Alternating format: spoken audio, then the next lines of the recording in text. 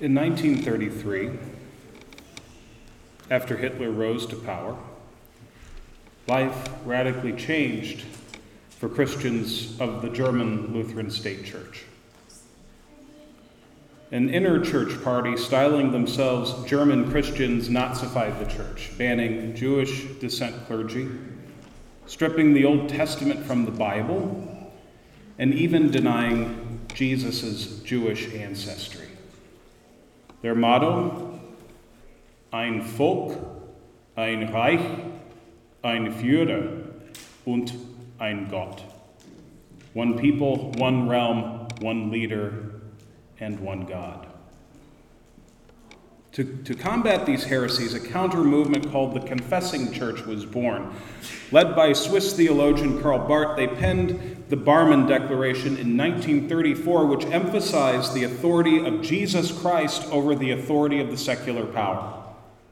It also rejected the state's subjugation of the church in these words: "We reject the false doctrine that beyond its special commission, the state should and could become the sole and total order of human life, and so fulfill the vocation of the church as well." Powerful words. But after the humiliation of the First World War and a brutal depression, the lure of a nationalist, folkish pride was just too appealing for most people. Confessing church pastors were often stripped of their pulpits. Some were conscripted into military service. Others were imprisoned. By 1935, contributions to confessing church congregations were illegal, driving them underground. Most of their pastors eventually did take a loyalty oath to Hitler, which depleted their ranks further. By 1935, the need for a new seminary of the remaining congregations of the Confessing Church was needed, an underground seminary. I know this is a history lesson to start off, but just bear with me. It's going somewhere. Lutheran theologian Dietrich Bonhoeffer and his friend Eberhard Bethge started such a seminary at Finkenwalde, which is now in modern-day Poland. For 2 years, Bonhoeffer led the seminary, eschewing the prestigious title of Herr Director. He preferred to be addressed as simply Brother Bonhoeffer. He emphasized daily prayer and meditation on Scripture, practices which German Protestantism had often shuttled aside in favor of pure academics. He required the students to confess their sins to each other before receiving Holy Communion. Can you imagine that kind of a practice making a return? And, this is the best one, he forbade the brothers from talking about another brother who wasn't in the room. And they failed often at this one.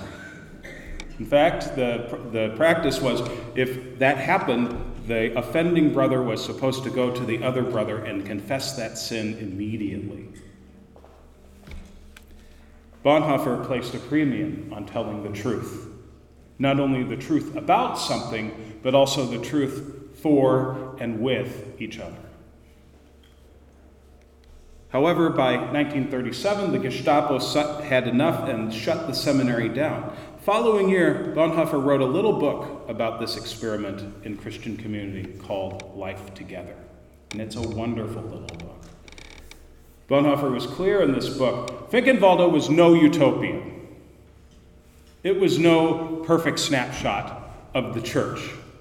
It wasn't a place of perfect peace and harmony. It wasn't an ideal church.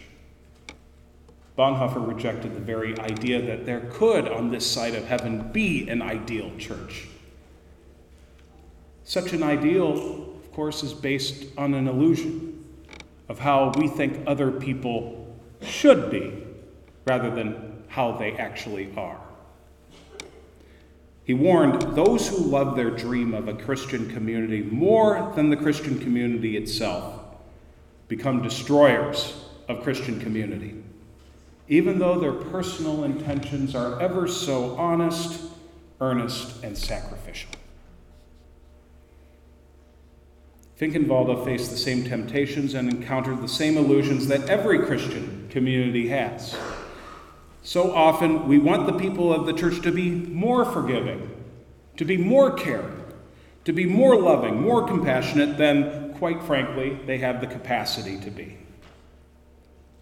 Sure, we often do good, kind, caring things for each other, but we also regularly fail to do them. Christians are just as prone to unforgiveness, to judgmentalism, to gossiping, and to untruth as anybody else. We are just as liable to break the 10 Commandments, and I do mean all 10, as anyone else.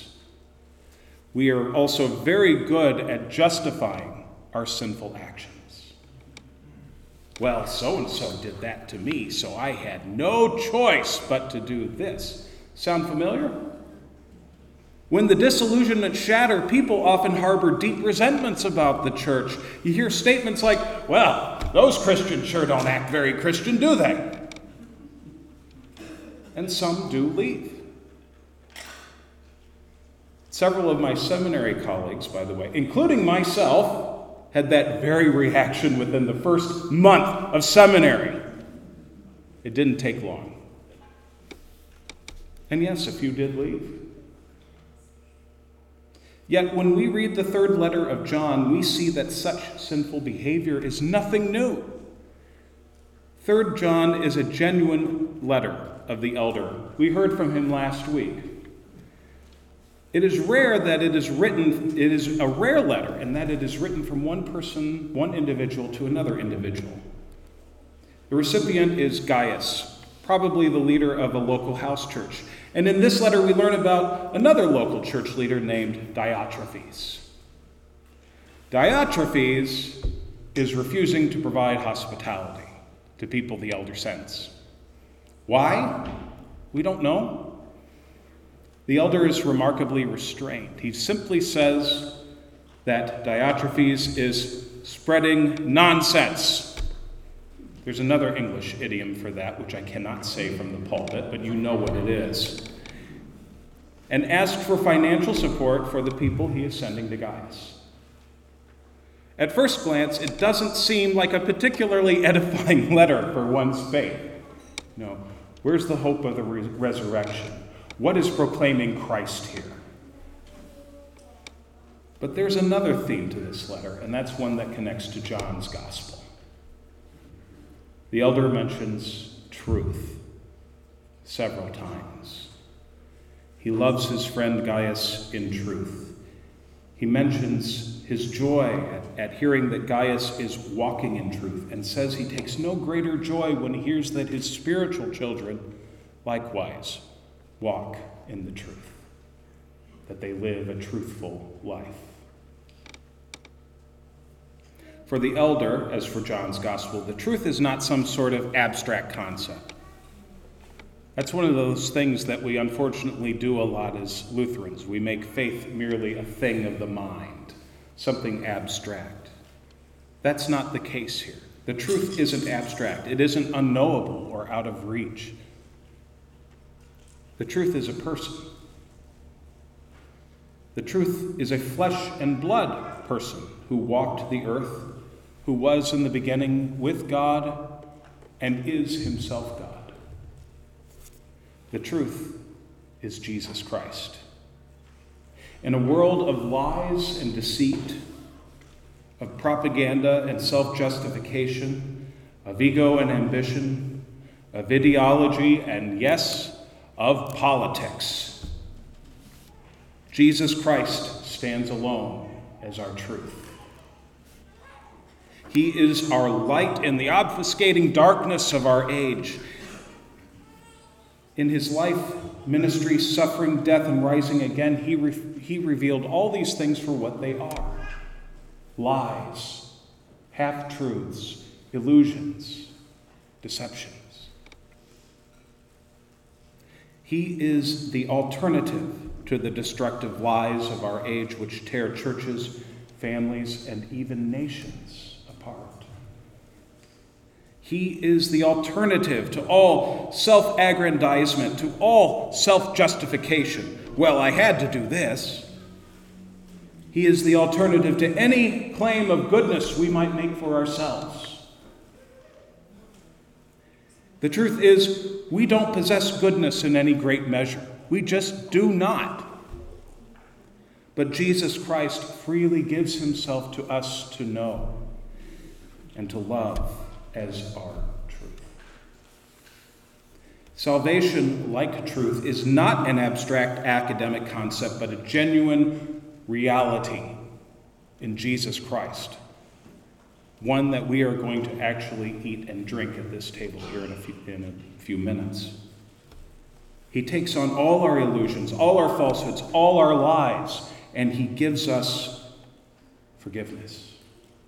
He gives us humanity. He gives us life. And he gives us of himself. He gives us truth, which truly does set us free.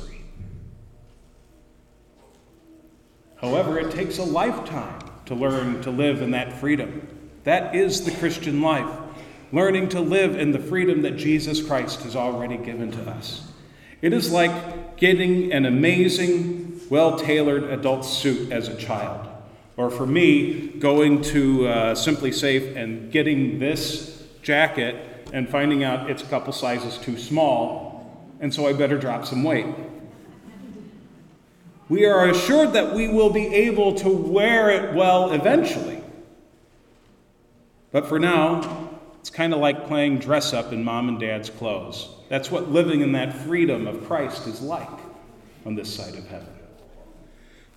The Christian life is, in a sense, about growing up. We make so many mistakes as we do so. We try to live in a grace-filled way, but we often fail.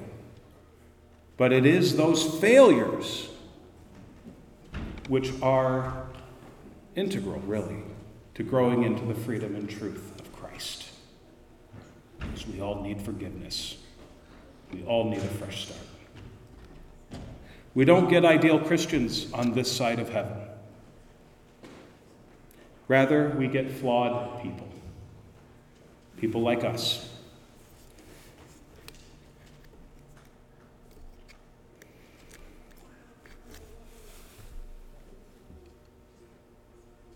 Trying to wear heavenly clothing that's a few sizes too big. Yet Christ remains our way, our truth, and our life. And he will set us free, not only from our illusions, from our sins, but also from our illusions about each other. And that is wonderful news. Thanks be to God. Amen.